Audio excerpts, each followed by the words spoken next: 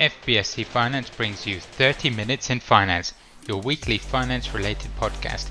I'm your host, David Garbutt. I'm Arwel Griffith. I am a senior partner of JRW Chartered Surveyors. I suppose I've been around for 320 years, I reckon, in this profession. There or thereabouts, it can't be far off. No, I've been looking at buildings, all types, for about 40 years now, creating havoc in the business for all that time.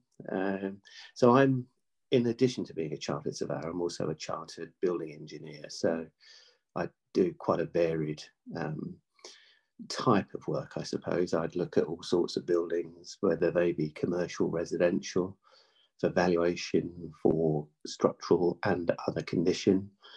And I've seen all sorts, I suppose, over the years. I can't think of anything I've not seen, but you might surprise me. No, appreciate that, and thanks for coming on. As I said earlier, I will really appreciate it. Are we able to go back that 300 years and sort of talk about how you actually got into the business in the first place? Yeah, by all means. Well, I mean, I started off being a footballer, would you believe? And you wouldn't believe if you saw my current physique. But my dad was a footballer. We're from North Wales as a family. We had a dairy farm, so I was brought up on an outside life, milking cows at 6 a.m. and 6 p.m. and having warm milk on my porridge shortly after finishing the milking in the mornings. So I got used as a young kid, I suppose, to working outside. And it's never really appealed to me to be inside all day, every day. And so when the opportunity arose to do a job that was outside, I suppose I was always going to jump at it. First, when the football career that I thought I was the next David Beckham and turned out not to be, I had to do something different. My dad was a professor of property law, and I suppose he shunted me towards property when he realised I wasn't going to make him several million kicking a ball into a net.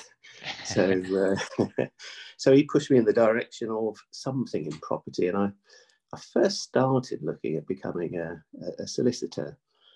Soon decided I didn't fancy that, and then just took a course in land administration, which in those days, all those years ago, you had to do an exempting degree, an RICS exempting degree.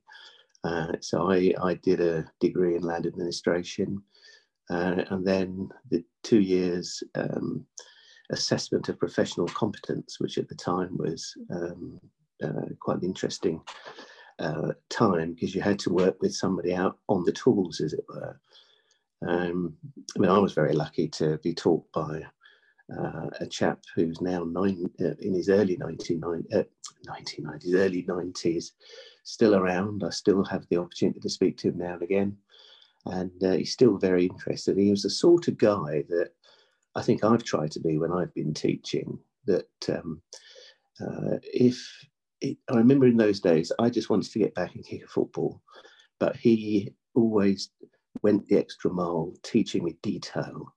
And so if a standard building survey takes 3 or 4 hours, we'd be out for 5 or 6, solely because he was telling me how a window's put together, what holds the roof on, what means we're not falling through this floor, all of those sort of bits of information that in later years, I look back and I was extremely fortunate to be taught by him. And I think because it was practical, because it was outside, it was something that I took to almost like a duck to water, I suppose. And I've been doing the same now for almost day in, day out, as I say, for 300 and so many years. Yeah, it is. And in terms of, I know you mentioned obviously that you occasionally do the teaching. Is that something that you're heavily involved in, as in sort of training new surveyors, and or is that just the odd bits and pieces that you do? Well, I mean, I don't. There's not that many people coming into the profession. We're not a sexy profession. Lies. Yeah. And I mean, I was thrown into it many years ago when my dad's university, their third year degree lecturer decided 3 weeks into the new term that he'd had enough. And I remember my dad calling me on the Thursday before a 4-hour lecture on the Friday, saying, "I need somebody to come and talk about valuations. You'll do," he said. So, so on a Friday morning for probably about a year or 18 months, I used to go into university and try to make head or tail of how to teach people how to value. And that was a seat your pants type stuff, I suppose. But looking back, it was a good grounding. I often think that there are turning points in everybody's career that, as you come towards the end of your career, which is inevitably where I'm heading sort of in the next few years, I look back on those days and, you know, having to know myself how to teach somebody how to value, and in later years, how to practically teach somebody what to look at when they're on a particular site, is a challenge. And it's a challenge I've enjoyed, certainly. I'm sure some of the people that I've taught must think I'm bonkers. the last one that came along was a young gentleman that we were looking at the front of an old chapel, and the foundation stone was in the bottom corner, which I don't think he'd spotted. And so I said to him, "So, okay, what's this building talking to you about? What's it telling you? What's it screaming out at you?" And he was looking at the windows and the roof and the chimney and the party heads. And bless him, he couldn't see a thing really. I said, "Well, it tells you a date it was built. It tells you who laid a foundation stone, and it's talking to you." And I think he probably went away. I don't think I ever saw him again. He probably went away completely nutty teacher. But I always think that, you know, the practical things, I was lucky enough. I was very, very lucky that I became in later years a president of the Chartered Association of Building Engineers. So in the early 2000s. And during the course of getting up the presidential ladder, I met some very, very pleasant engineers, one of which I'd worked my way up to a position of chairing the professional practice committee. And one of the guys said to me one day, I'd quite like you as part of the team on something I'm involved with. So we met up in Regent Street in London a few days later, and it turned out that he was one of the lead architects for the reconstruction of the Iranian embassy in Prince's Gate, that the SAS or somebody had done a great job of blowing up all those years ago. And so we were in the process of rebuilding it. So my old boss, Peter Dennell, said to me, "Look good on your CV." I mean, I didn't do an awful lot because I was not fully qualified at the time, but I was involved. He was teaching me to do things, and we did the levels survey for the new building that's there, because it had to precisely match the position, appearance, and pretty much everything else of the old building. And so I learned backdoor, I suppose, how to do a level survey on quite a prestigious building. But it's another thing I just stumbled into, really. I keep stumbling into these things, and and I'm still here somehow or another.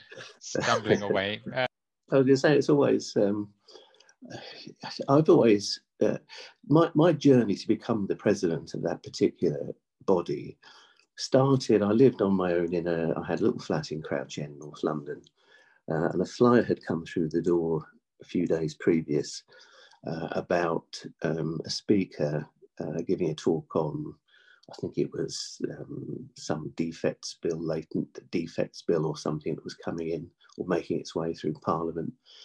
And it was raining. And I remember getting home to that flat from the office that was around the corner.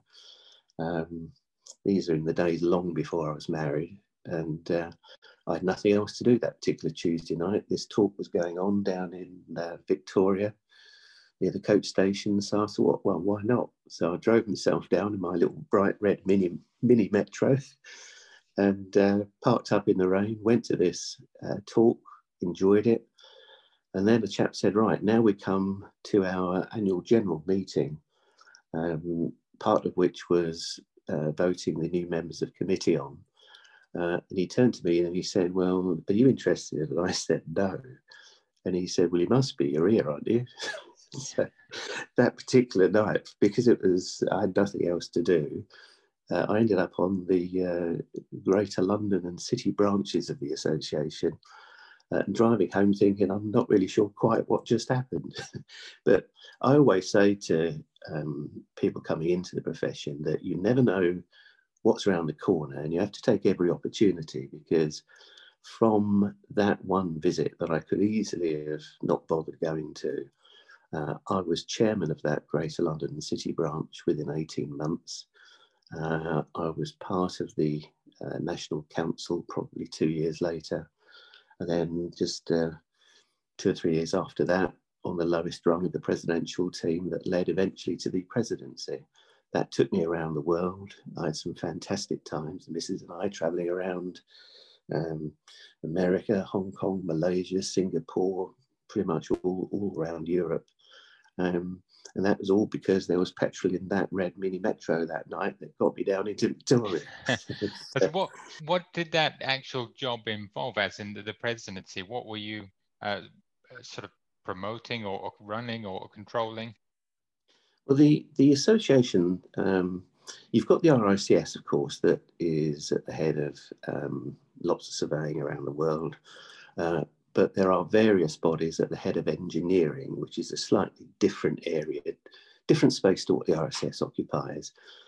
Engineers will look at technology of buildings, for example. You know, they'll be the people that make sure that your roof doesn't spread and fall off.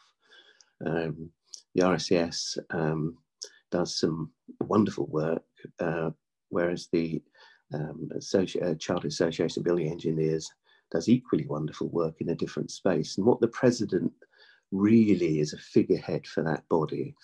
That year I'd wander around the globe giving talks on what was happening in the UK property industry, my take at least on what was happening. I'm sure that many times I was wrong, otherwise I'd give you the lottery numbers for today if you want them, or for Saturday. So it was just really, the president and the presidential team were figureheads traveling the world, spreading the message, if you like. But it was good fun. I mean, and along the way, it does, for engineers, for building engineers, it does much the same as continuing professional development that the RSS requires. It will give training. I was part of the ill-fated Home Information Packs initiative for 6 or 7 years. I remember going down into London, designing something called the Home Condition Report. And parts of that are now evolved into what the current RSS home buyer scheme is. So it was opportunity, and being the president gave me opportunity to meet people, an opportunity to learn more, because I don't think you ever stop learning. Or if you think you know everything, then you don't know everything, is what I'd say. And I think that it was a time, and I'm pretty much out of that. I mean, I became jobs for the boys afterwards, of course. You know, as we got older and went through, they wouldn't ever want presidents to stop assisting them with their development over the years. So for the last 10, 15 years or so, I've been doing various things for that association. And the last thing I'm doing now is as a trustee of the Benevolent Fund, making sure that those that require assistance can have assistance. Because you don't know what's around the corner. Times are hard, aren't they? Times are very hard for some people. We'll get on to some of those bits and how they might affect things going forward. But in terms of, let's say somebody was just looking to join the business or get into being a surveyor now, if you were starting again and this was the sort of path you'd chosen, is there a specific sort of route that you'd need to take, or is it you kind of, like you said, just fall into it by either being an estate agent and then going and training and doing further, or how do people get into the sort of the business now? I'd recommend that they came and spoke to somebody like me, not necessarily me, somebody that's been around a little while, because there's a wealth of experience and there's an awful lot of different disciplines in surveying. Valuation is one discipline, building surveying is quite another, building engineering is a third. And so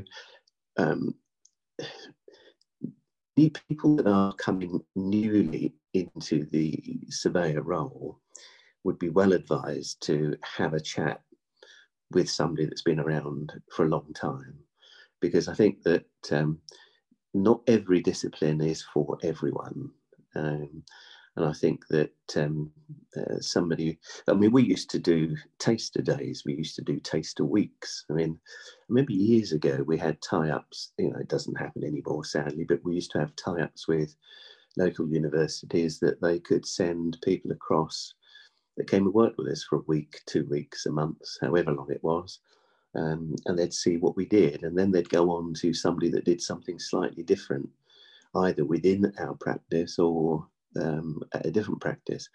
And then they could then form in their own mind which elements of what surveyors and valuers do and engineers do that they may like or not like. And I don't think that until you've experienced a little bit of what a day-to-day surveyor does, you can really know what's going to appeal to you. The thing with the assessment of professional competence, as it's called now for the RICS, is that you need to select a number of core disciplines. And those core disciplines are quite wide in what you can select.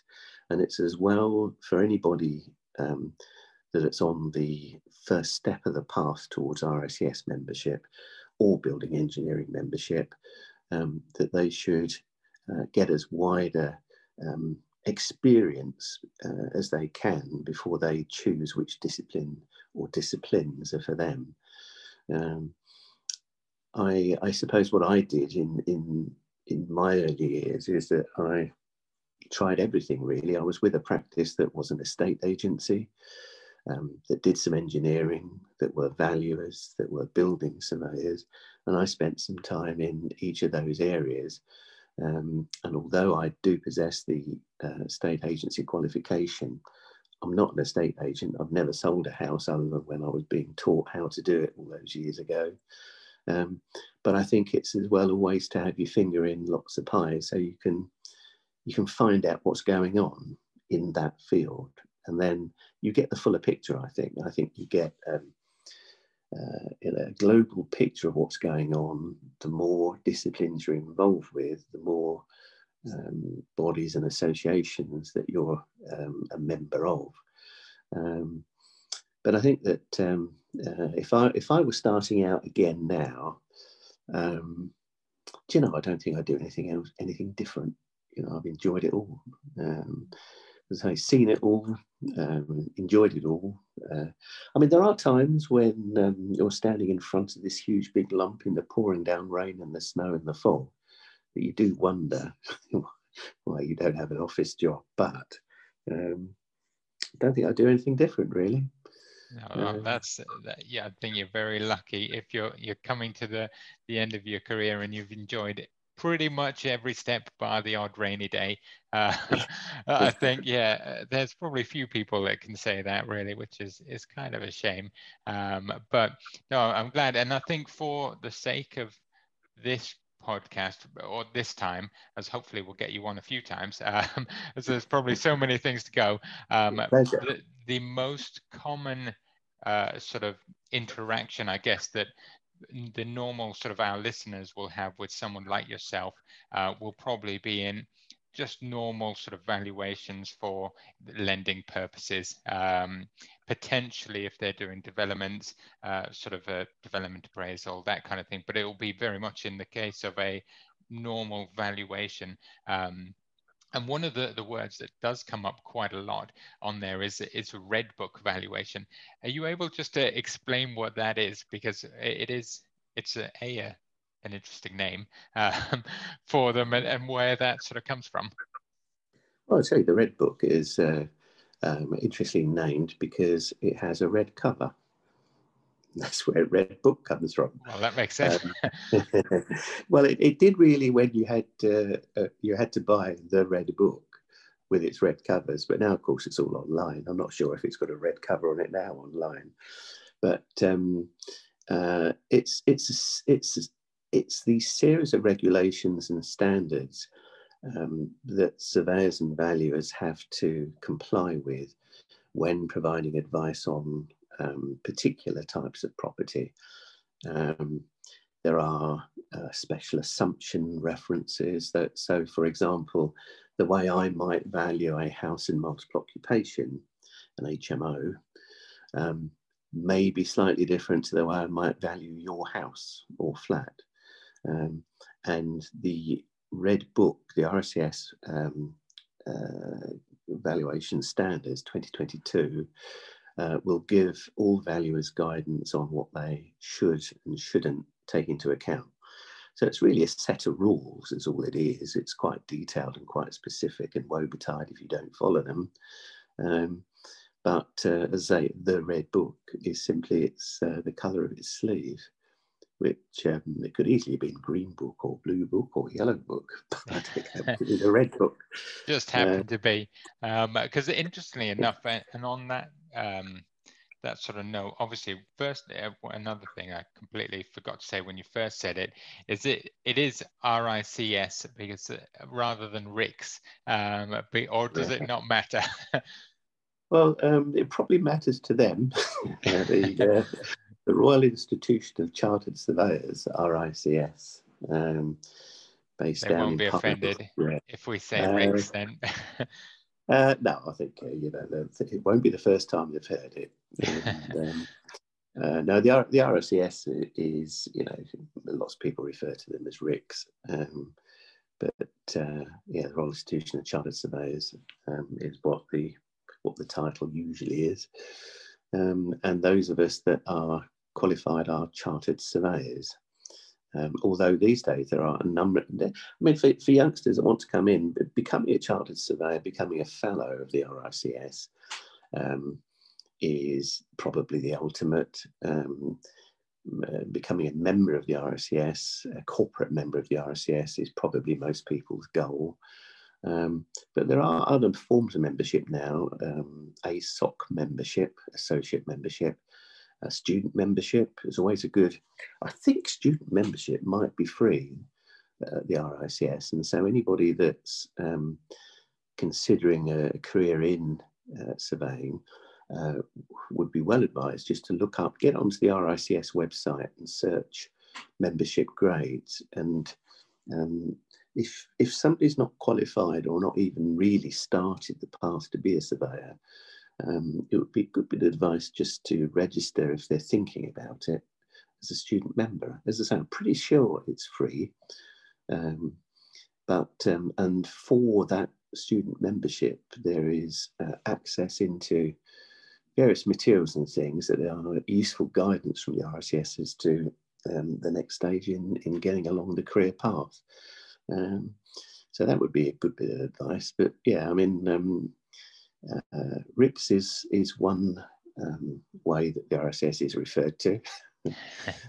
Well, that's fine. Yeah, I'll stick with the RICS from now on. I know I've been calling it RICS for must be 7-8 years or whatever, but I'll sort of revert that now if that's the way it's meant to be. And do you have to, if you are sort of valuing properties, do you have to be a member of the RICS or not? If you're valuing properties for a lender, then you have to be a regulated valuer.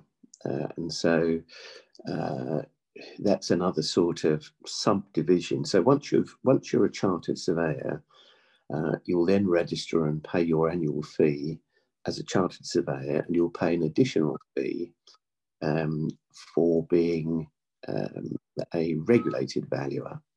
And so what tends to happen then is that opens up the arena that you can undertake valuation work for lenders. And most lenders won't use unregulated valuers for their red book valuations for loan security purposes. But anybody can value anything, but whether it's appropriate to do so if you're not fully qualified and don't have professional indemnity cover is probably a bit foolhardy. So, I mean, you could, if you wanted your house valued, you can ask the next man that walks down the road if you like.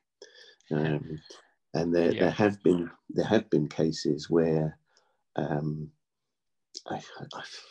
forget the name of the case, but it was many years ago, where two people were discussing over the fence the condition of something on the back of somebody's property. So one neighbour to another, and one neighbour gave advice over the fence, unqualified, that proved defective, and the neighbour who then was out of pocket successfully sued the neighbour the other side of the fence.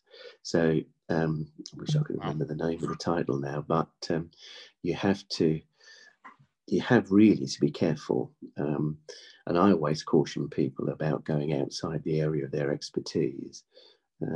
I don't think it's ever a good thing to best guess. You have to know what you're doing, or you don't do that job at all. So whilst anybody really can value outside of the arena for secured lending, unless you know what you're doing, I don't think it's a good area to be in.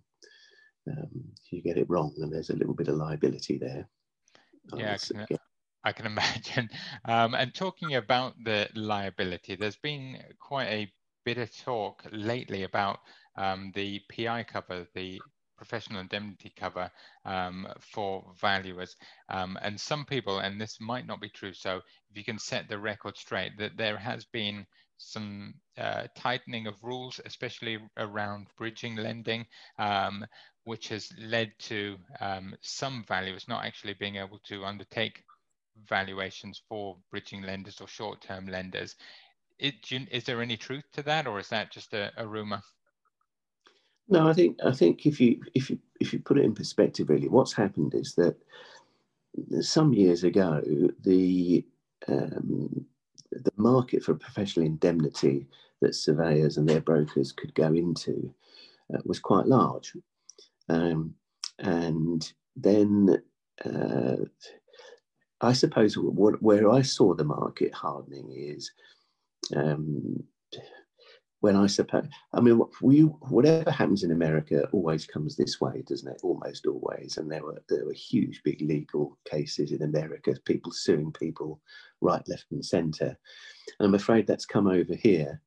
And surveyors, valuers are getting sued, whether or not they actually get their advice wrong. The perception is if a lender loses something, they're going to go after somebody, aren't they? And so the target is the surveyor, the valuer that's provided them with the advice. There's a tendency for what's called confetti claims over the years. Let's just get this claim out and see where we go with it. And that's hardened the market. Lots of insurance firms that don't want to take the risk of going to court have settled. That's encouraged more claims. It's made a number of insurance providers think twice about being in the market. And it's not that long ago, perhaps 2-3 years ago, that there were very, very, very few providers of professional indemnity cover. That saw two things. It saw a very significant hike in rates. And if I told you what most surveyors now pay for whatever cover they go for, make your eyes water. Come on, spill the beans. Let's hear it. Well, What's, I mean, most, of course, I'm not going to tell you what ours is, but no, I can give you just in general.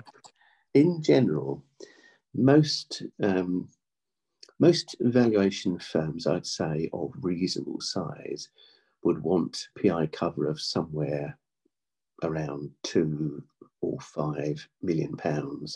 Let's say an average 5 million PI cover. Some firms do carry 10, 20, 30 even, and more. The bigger firms in London carry vast amounts of cover. But the typical PI cover for a £5 million. So if we're being covered for £5 million, you would be very, very, very hard pressed to get PI for under £100,000 a year, wow, which is a fortune. It's not that long ago where that same 5 million cover would have been £20,000 or £25,000. In some, I mean, I've heard horrendous quotes being received by some firms over the last 2, 3, 4, 5 years. And so what's happened is, the second branch to that is that firms have been forced to negotiate with the insurance provider better terms. And the only way you're going to get better terms is to reduce the risk. And the bridging arena is considered risky by professional indemnity insurance providers. And so if you say, okay, we're not going to do bridging lending because it's risky, you've got a chance of staying in business, although your work pool will be less if you're used to doing a lot of bridging lending work. And some firms that high quality firms haven't been able to get professional indemnity cover because of the cost of PI. I remember the most horrendous case I heard recently was, well, I say recently, it would have been around about 5, 6, 7 years or so ago. The PI cover for this particular firm, which had been somewhere around £100,000, was offered on renewal at £1,005,000. Wow. And shocking, absolutely shocking.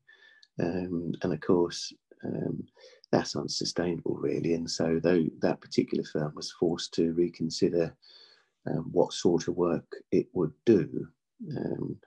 And it continues to trade today, doing work that is less broad than it did all those years ago. Because if you think about it, like on the average sort of valuation cost, let's say for us, it's probably somewhere in between £500 and £1,000 plus VAT. So let's say on the top end of that, £1,000 for our sort of level of lending, you have to do 100 valuations before you even just cover your PI. Not you necessarily, but these sort of firms. And then obviously you then get to sort of paying people. That's a lot of work, considering the sort of amount of time it takes to review sort of properties, get the report over. And that's actually surprised me. And it kind of neatly leads on to sort of a question about potential earnings in as a valuer or surveyor. Obviously, again, not going to ask you specifically unless you want to share, but what are the sort of potential incomes for people that do actually operate in as valuers? Well, I think there are opportunities to earn really well, mainly related to the lack of people coming into the profession. I mean, the average age of a surveyor now is certainly late 50s, and because there's not so much labour pool available, surveying firms are having to pay a lot of money to get good talent in. So I would imagine that somebody that's just qualified at the RICS as a chartered surveyor, as a member, as an MRICS, as opposed to an F, which is a fellow,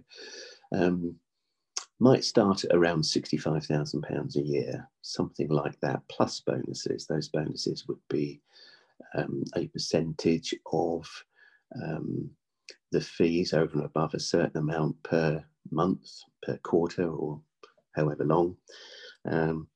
It's a lot of money, but that's where it is. I mean, but it's not that long. If you'd have asked me that question 2 to 3 years ago, I'd have told you it would start at about 45. But nowadays, 65,000 pounds, possibly 70,000 pounds for a qualified chartered surveyor is the going rate. And anybody that's been around in the profession for a few years and is starting to get reasonably well versed in various areas of the profession would comfortably earn north and sometimes well north of £100,000 per annum if they worked hard. So, but you see, there's no point being a chartered surveyor if it's not something which is going to interest you. And so, whilst those levels of potential income are high in comparison with a number of other jobs, the job is the job. It's not for everybody. I mean, the game these days is influencing, isn't it? I think people want to be influencers. That's the podcast about. And so it's fine. That is. I'm actually quite surprised, and in regards to what people can earn, and one of the things that as you're saying, in terms of if people are sort of interested in property and that kind of thing, would you say it's a good sort of thing because you get involved with those? You get to sort of see properties. I don't know how often you're able to sort of come across cheap deals that maybe you could take advantage of. Is that something you're allowed to do, or is there a conflict of interests that crop up, or how does that work? Sadly, it's a very specific conflict. So no, you might look at something and think, "Oh, that's a good deal," but woe betide if you got involved in it. No, you're not allowed to put a cheeky offer in and gazump the buyer. Not if you want to be a surveyor. Not unless you want to maintain your chartered status.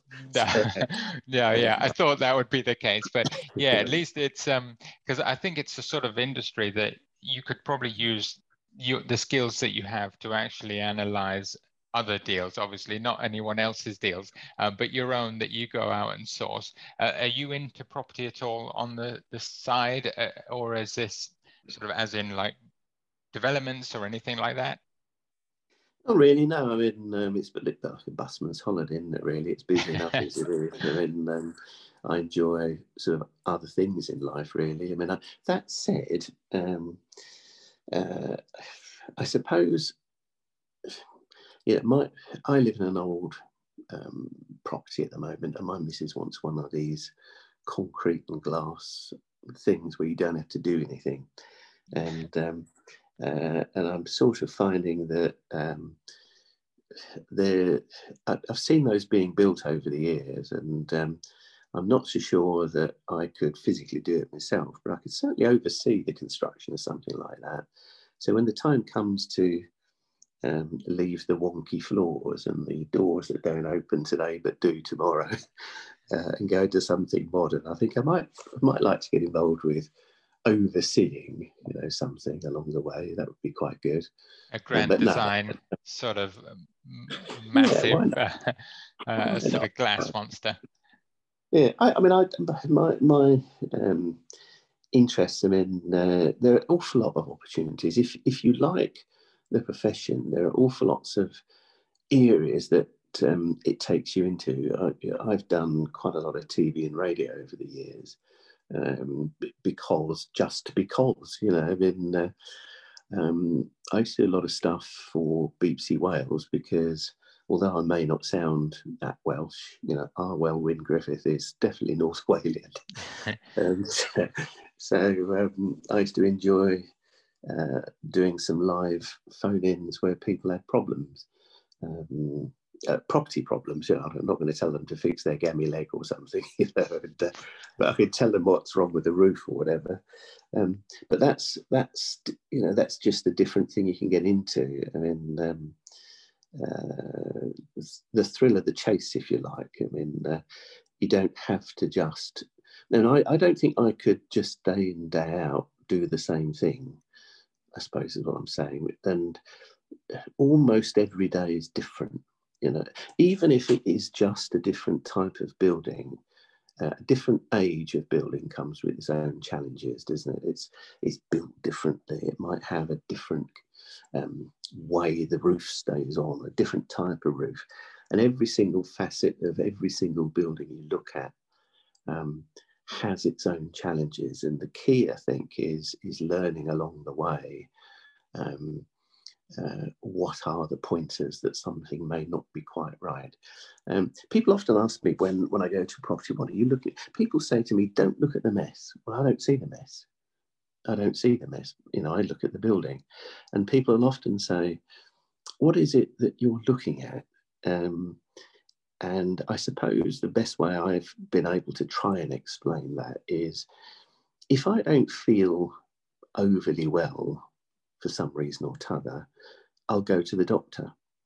And the doctor is probably asking me questions about how I feel, and in his or her mind has a completely different picture of if I than I would if I were looking in the mirror.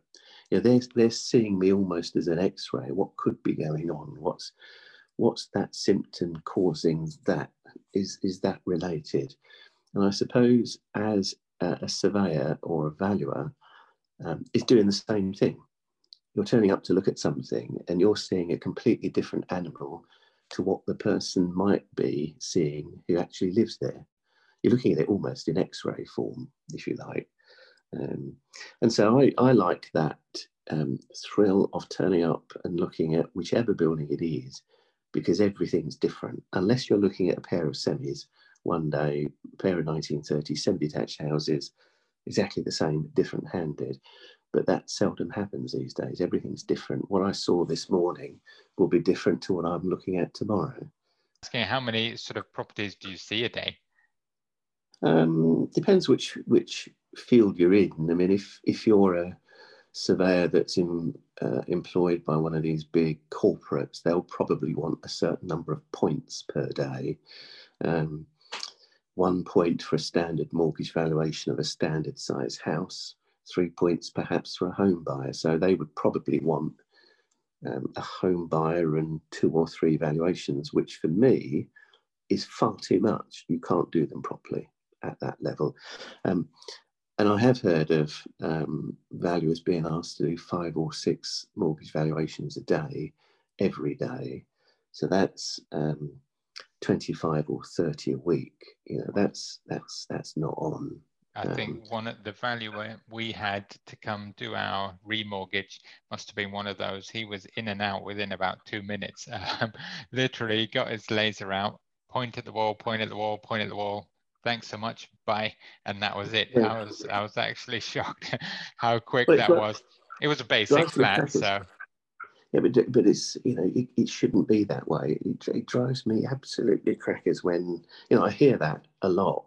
You know, if I turn up to do, say, a building survey, a standard 3-bed semi building survey will be 3 to 4 hours to be done properly. And I can't, you know, I'm trying to rack my brain sitting here thinking, well, how could it be 2 hours? How could it be 2.5 hours?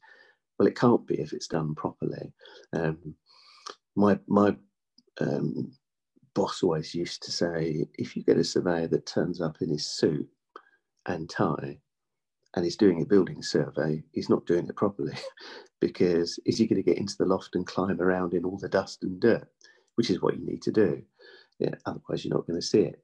And I think that a standard mortgage value, the quickest 1-bedroom valuation for a flat of, say, 500 square feet has got to be half an hour, 40 minutes minimum to be done properly. You know, and there are, and the reason he was at your place for 2 minutes is time pressure.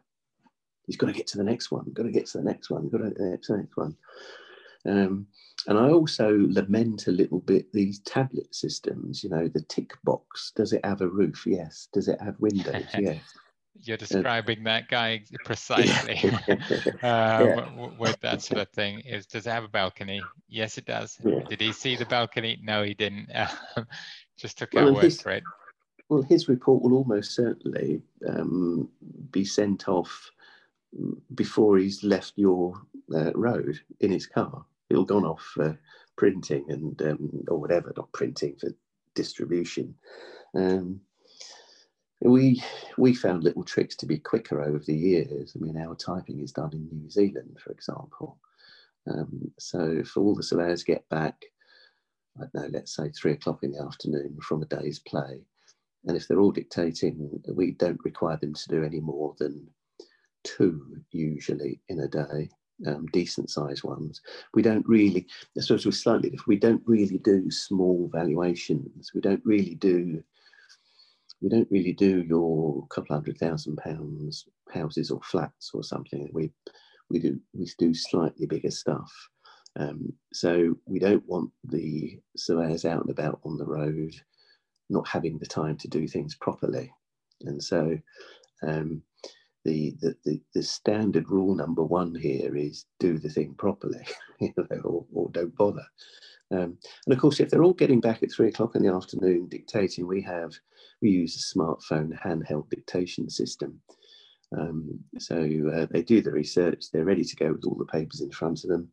They'll dictate we do have a standard template, which is quite a long one, but they'll dictate the reports and they'll send it off to New Zealand. And as long as it's in New Zealand by 7 o'clock tonight, it'll be back for 6 o'clock tomorrow morning. So that's where we think we can speed up, and it's on service speed as opposed to inspection speed. Yeah, because they're working while you're sleeping over there. Yeah. Or eating me fish and chips or something, and they typo. And if you find a good one, and ours are excellent, then when it comes back, but I'll be dictating something later that will go to New Zealand, that will be back for me to check through, and I'll be in the office probably around 7:30 tomorrow morning, and it will be at the lender by 10, I guess, by the time the office has PDF'd it and got it sent over. The research is done, the dictation isn't done, and it will be a few short hours and it's there. So we've shaved service time off, and as I say, I can't see how you can practically do something faster than the time to inspect it properly is the time to inspect it properly, isn't it? Really, I mean, you can't run around somebody's house because you want to save half an hour or something. Talking of saving time, I know we didn't actually use them specifically during the time, but during lockdown and following lockdown, there's been a lot of people that are actually using automated valuations. Are you able to talk to us and let everyone know sort of what they are and how reliable they might be? Well, I think the problem I have with them is that a good number of them will give you lots of comparable evidence, and wherever that comparable evidence is drawn from, it tends to be fairly limited in its detail. And what it does is to say, oh, this house down the road that also had 3 bedrooms sold for that much on that date. Then another comparable, well, yes, it's another 3-bedroom house.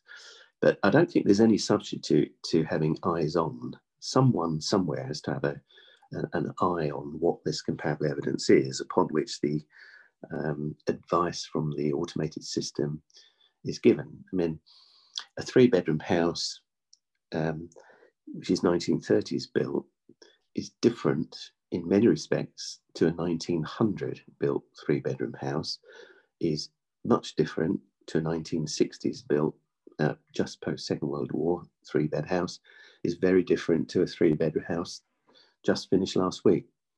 And so it's not enough, I don't think, for an automated system to say we've researched all 3-bedroom houses within a mile or whatever, and this is the average, and this is upon which we think the range is X to X. I suppose it depends on how accurate the lender or those using it need that range to be, because I suppose if you're lending 20% of the lower part of that range, then the risk is probably reasonably minimal. But I don't think I've always been an advocate for somebody somewhere to look at something, whether it be a photograph, whether it be detail provided by an automated system, and decide how right that system is likely to be or not. So it's useful. And don't get me wrong, I don't think they're useless. I think they're useful, but they can be very easily bettered for minimal additional time and minimal additional cost. We can end on a relatively topical sort of question, and that's in regards to the mortgage rates and the impact of the recent sort of mini budget and everything, and the rates looking as though they're going to continue to increase. Firstly, have you seen any immediate impact on the property sort of market? And if I can ask you, like I do with most of our guests, to get your crystal ball out and give a little bit of a prediction, where do you think it's going to sort of end up, and what impact do you think it'll have in the sort of short to medium term? In answer to your first question, yes, there's been quite a discernible drop-off in inquiries. It's been a flat-out 24 months, I think. We can sustain growth and activity, I think, in the market, and everybody seemed to have been settling down a little. Good rates and lending durations offered by lenders, and people sort of knew where they were. But the last, I'd say, 10 days has definitely quietened the market. There are still a good number of inquiries coming in, requests for quotations, those sort of things.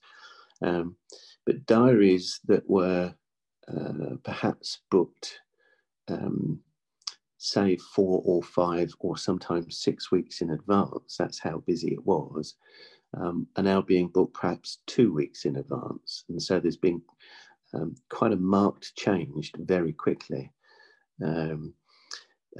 We think that there's going to be probably a quiet remainder of October, whilst people try and get a handle on exactly what's happening and where rates are going.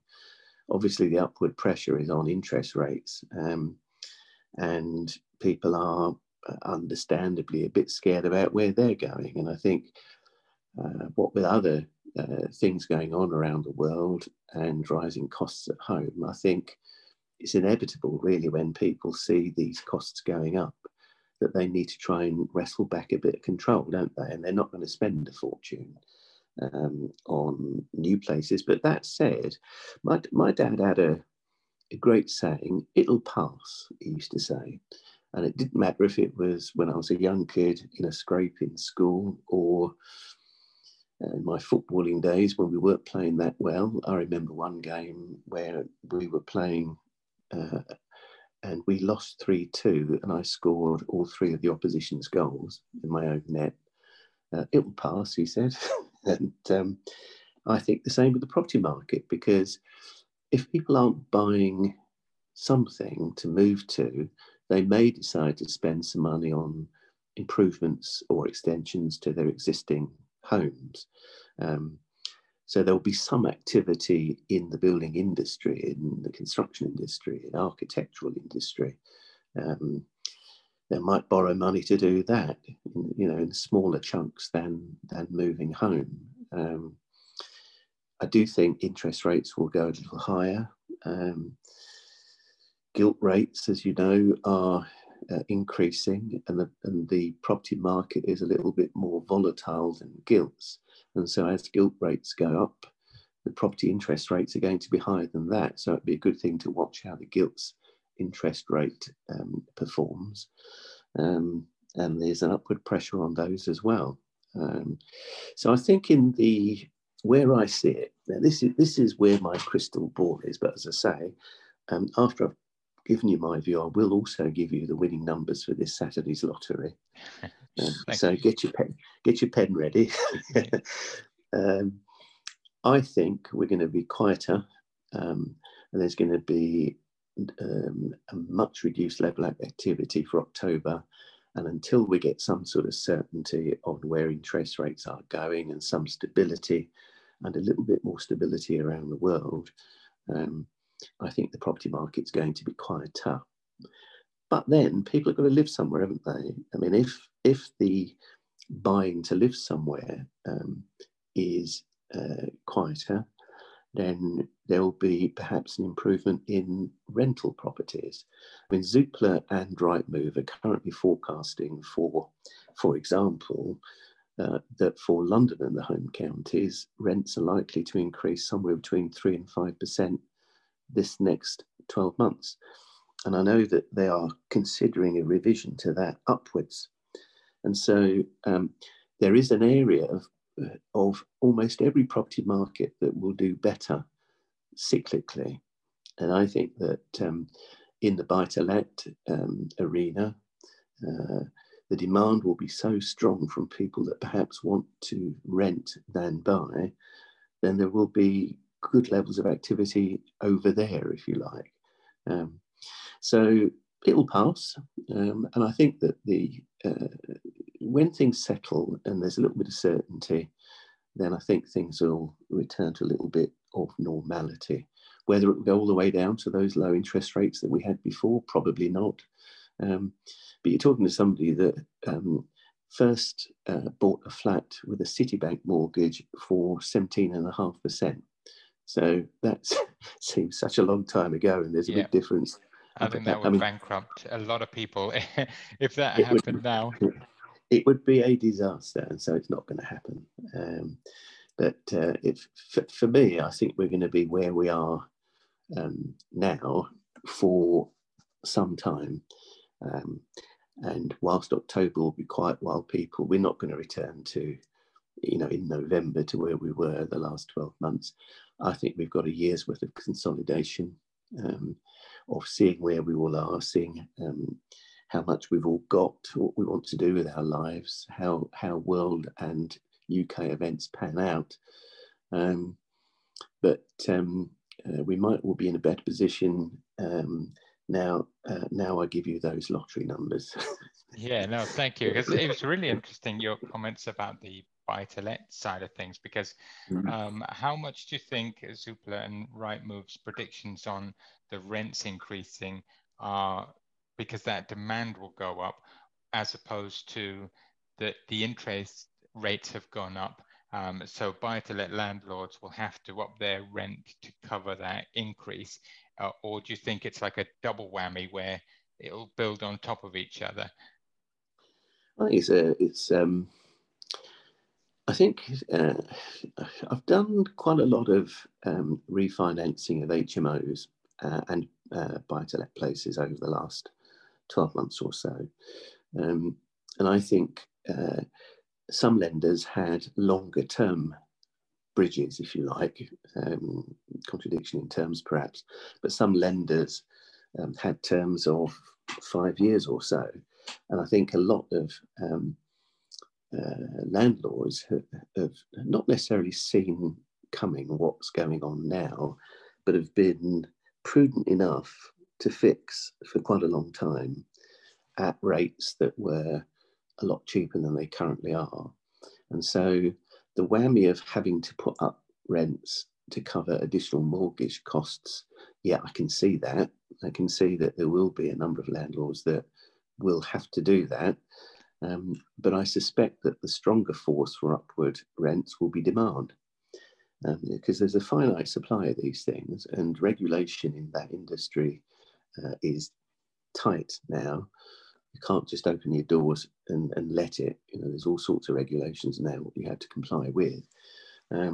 And as the demand increases, then I can see that being the main driver for the increase in rents that Zoopla and Rightmove are forecasting. What you don't really want is, I can't see there is a slight issue that I think might arise, and that interest rates for buy-to-lets or for landlords wanting to buy go so high that they don't bother. And if they don't bother replenishing their stock, then the supply of rooms in an increasing level of demand can only force rents even higher. For me, my forecast is that it will be more than 5% in the next 12 months. But, what do I know? Anything can happen. It's just, I'm sitting here with my finger in the air, just like everybody else is trying to best guess. I guess it really does depend on what the Bank of England does, the government does, as well as obviously the global situation. So I guess it's a watch this space sort of thing.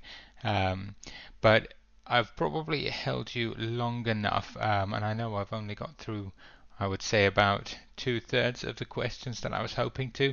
But we can get to that next time. And I was wondering if there are still people listening, which hopefully there are, they will actually, going back to your radio days, want to submit comments below, so that we can obviously answer those. So the next time we have you on, hopefully in a month or two, or a couple of months, you'll be able to go through them. So please do leave a comment below.